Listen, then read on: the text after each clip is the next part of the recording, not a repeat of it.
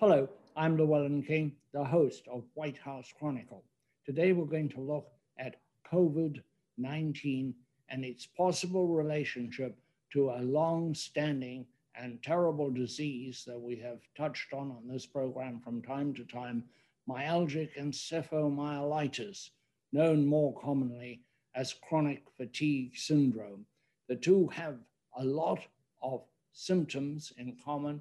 The long haulers, those who do not recover fully, tend to have many of the same indications that people suffering from ME do. My guest today is Ovid Amitai, who's the CEO of the Solve ME CFS initiative. He's a pharmacologist who has been the CEO of this very important charity for a little over, about 8-9 months. Welcome to the broadcast, Ovid. Thank you. Explain, first of all, what we know about myalgic encephalomyelitis, and maybe as a second, why we know so little. Yes, well, it's a great question. I'll start by saying that both names, myalgic encephalomyelitis, which is more difficult to pronounce, and chronic fatigue syndrome, which is easier to pronounce, but both are probably not doing a very good job at helping us understand what this disease is all about. So maybe I'll just take a moment to describe what's behind those names. So clearly, fatigue is one of the main symptoms of this disease. But this is not a fatigue that would be addressed by a refreshing rest or sleep. What we're talking about is a profound exhaustion that very often is triggered by some sort of exertion. So the other symptoms that we talk about is what's known as post-exertion malaise, which is really just a different way of saying that any type of activity that is a little outside of what's normal for that person would lead to really a depletion of energy. So this is not kind of the just getting tired. This is something that people experience usually throughout their lives. And it is also accompanied very often by some kind of a impairment on cognition. For instance, it could be difficulties to concentrate, difficulties in memories, and things of that nature. So all of those symptoms, and very often many other aspects, including sleep disturbances, they really are the hallmarks of the disease. So as you can probably understand from this description, it is quite difficult to put a complete diagnosis, and it's not easy to do that. This kind of disease has been seen for a long time, very often after viral outbreaks. What are you recommending now? How do we study long-haul COVID, and what do we learn from chronic fatigue syndrome that can be applied? Are they both diseases of the immune system? Yes, so this is one of the most fundamental questions, and so we know that, as I said, that myalgic encephalomyelitis or chronic fatigue syndrome could often be triggered by an infection, very often a viral infection, but not always. There could be other reasons. But the reason that COVID-19 presents such a, I was going to say opportunity, and it's a difficult word to use because this pandemic has been so tragic for so many people. But from a research perspective, this is a unique opportunity for us to study what happens. What happens when a viral infection triggers an immune response. And I think, as you suggested, this is probably one of the very first steps to understand what goes wrong. There is something about the immune response in some people that, for reasons that are not fully understood, does not subside after the infection is cleared, and it seems like people continue to fight the infection, although we can't always find COVID-19 or other viruses there anymore. So this is the time for us to really look at the immune response of people as they either recover or not. And I believe that that will really hold the clues to this mysterious disease that has been eluding us for so many years. What is the role of government in this research?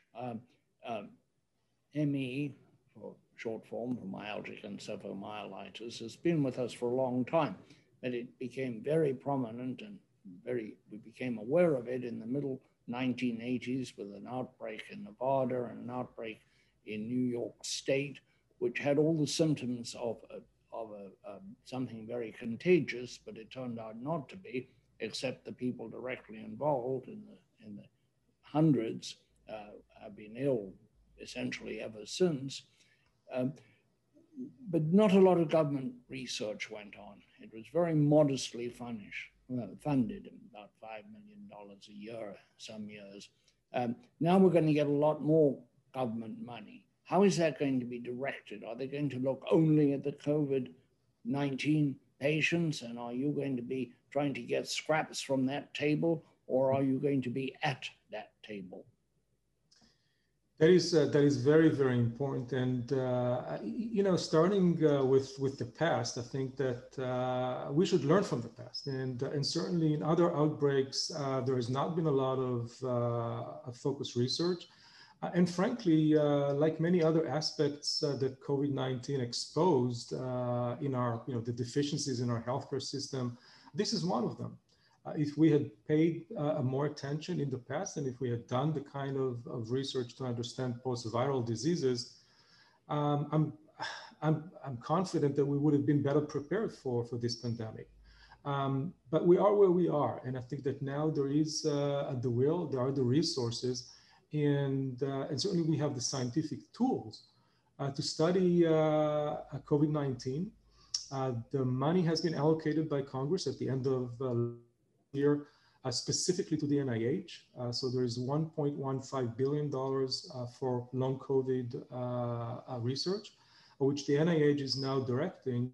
And I think that everyone understands that there is a lot of history. ME/CFS, other diseases could be very helpful in looking at the right questions with regards to COVID-19. So there has to be a concerted effort. We are at the table. We're going to continue to be at the table and to advocate for the kind of a broader research into these questions. We cannot ignore what has been done in the past, and frankly, if we do it correctly, it will benefit probably not only long COVID and ME/CFS, but other diseases as well, such as dysautonomia, potentially other diseases that were also not fully understood until now.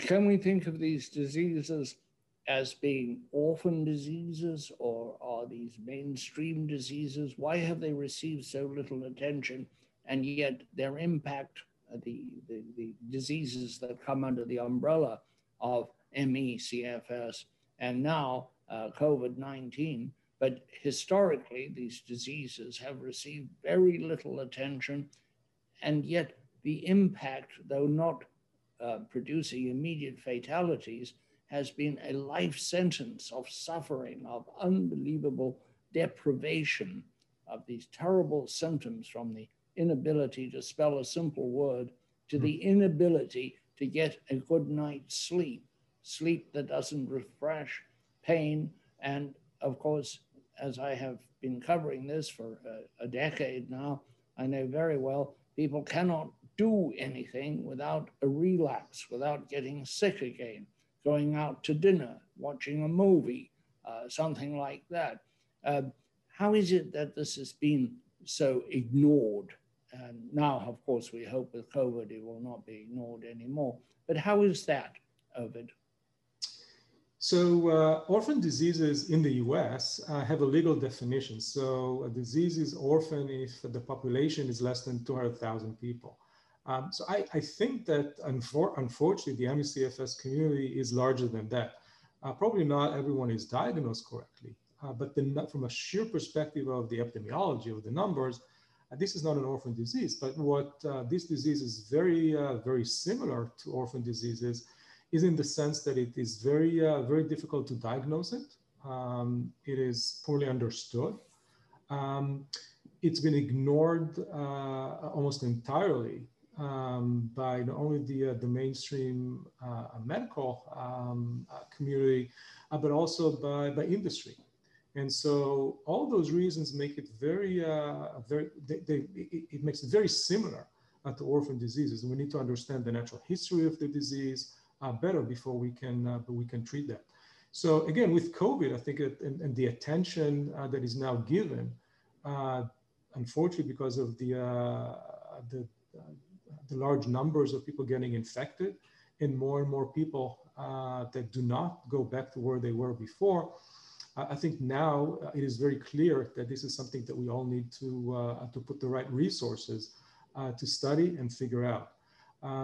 The economical impact of ME/CFS has been estimated before COVID to be in the range of $50 billion a year.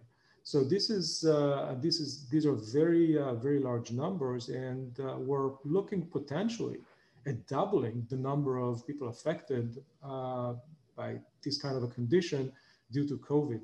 So the economical burden is staggering, and of course the personal pain that you described so well must lead to very purposeful actions from the entire community, the government, and industry. Tell me, please, something about the organization you head, its mission, how it's structured, how it's funded, and what it seeks going forward. Yes, so SOLF was originally created as a patient support group at the time where there was very little known and the disease didn't really even have a name.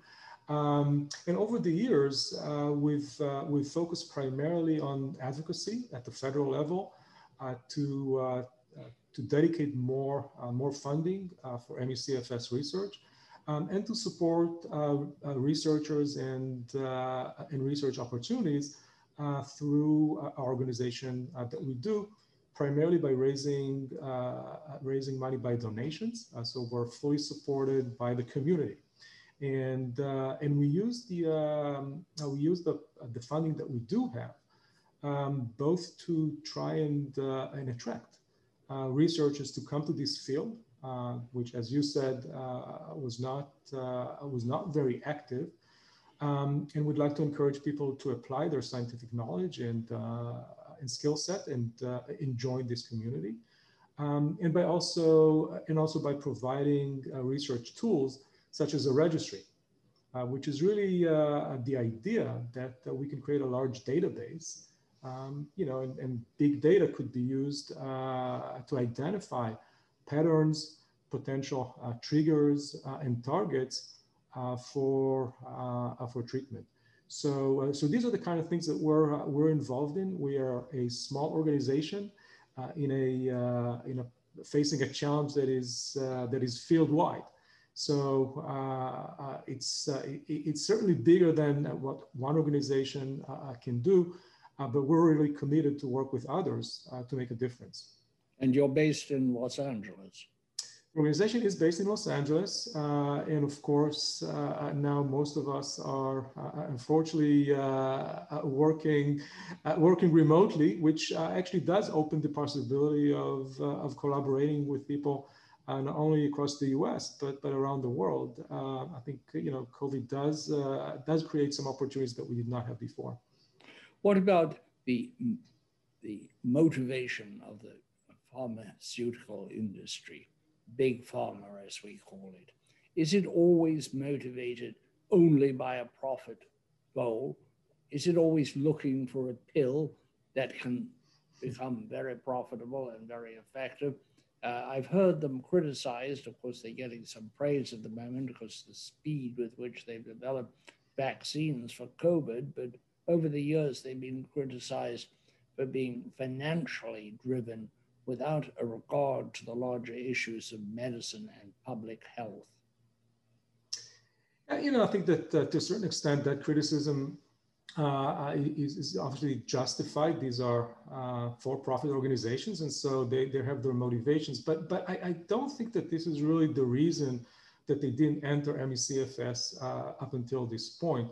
I think that this is clearly a large need, and therefore there's a potential for this to become a valuable proposition from that perspective. I think that the reasons were mostly not being able to understand the disease. And so I think that industry was not involved, not so much because of financial concerns, but just because of the inability to describe the patient population and to describe the disease in such a way that they could study it and develop treatments. And these are the kind of things that now I think we're changing.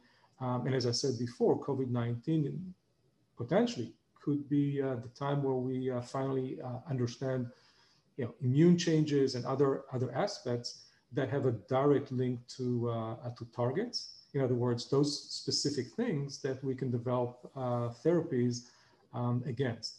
And so I think that it's not just the financial aspect; it's the way to conduct studies. And I think that now we could be in a very different place. You used to be a researcher, to work at the bench, developing compounds, medicines. How do you find the difference between doing that and being an administrator, which is essentially what you are now?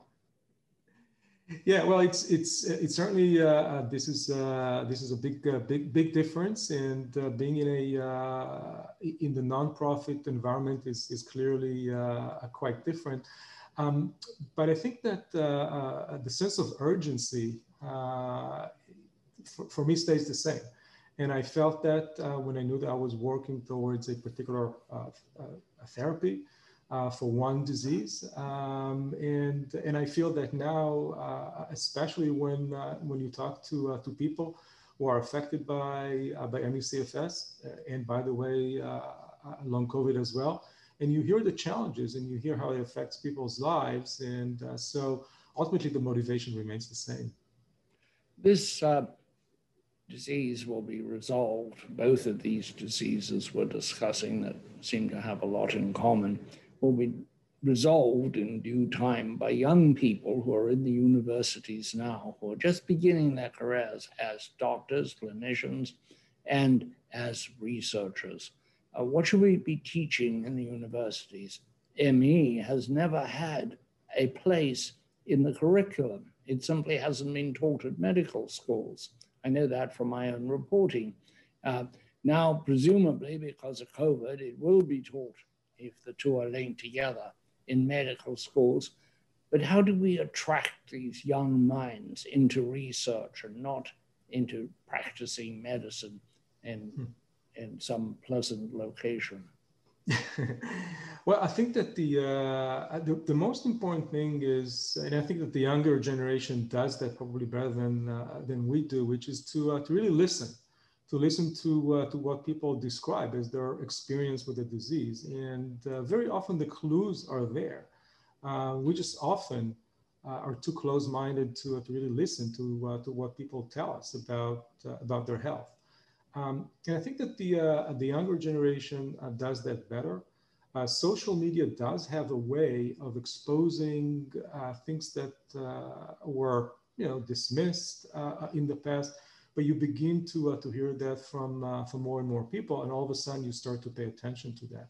So I think that for younger people who are going into research now, the ability to identify things like ME/CFS, which really are experienced differently by different people, but if they listen, they will find those common elements that will lead them to some ideas about what to look for from a research perspective. So I think that there's a potential that a younger and fresh look at things could really make a difference. And the challenges are great, and they're not getting any easier.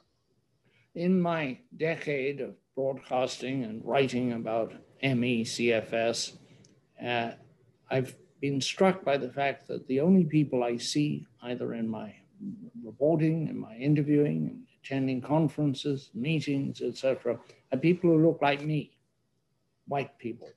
And yet we know that that cannot be. It cannot be that this is a disease of only people of my color, your color, that this must be a terrible suffering in communities, minority communities, which have very poor health care to begin with.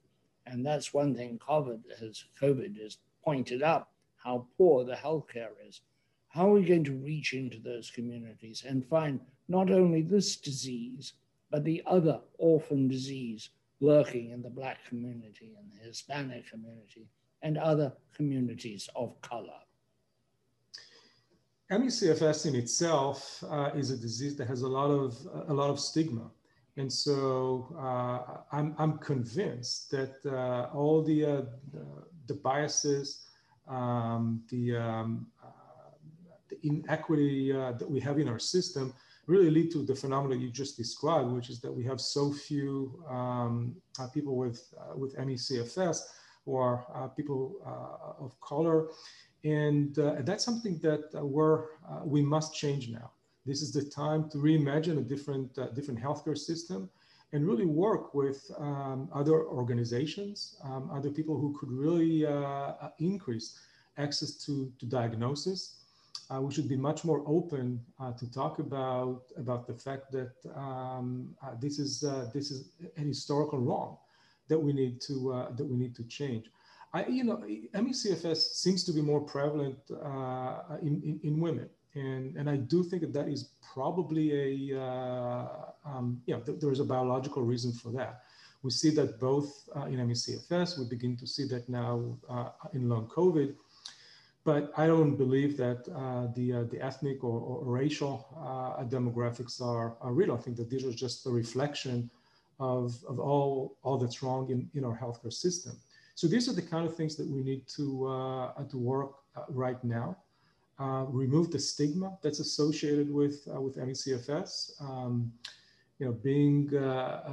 Being fatigued is something that definitely leads to stigma. Those challenges that we talked about are much more difficult for anyone who's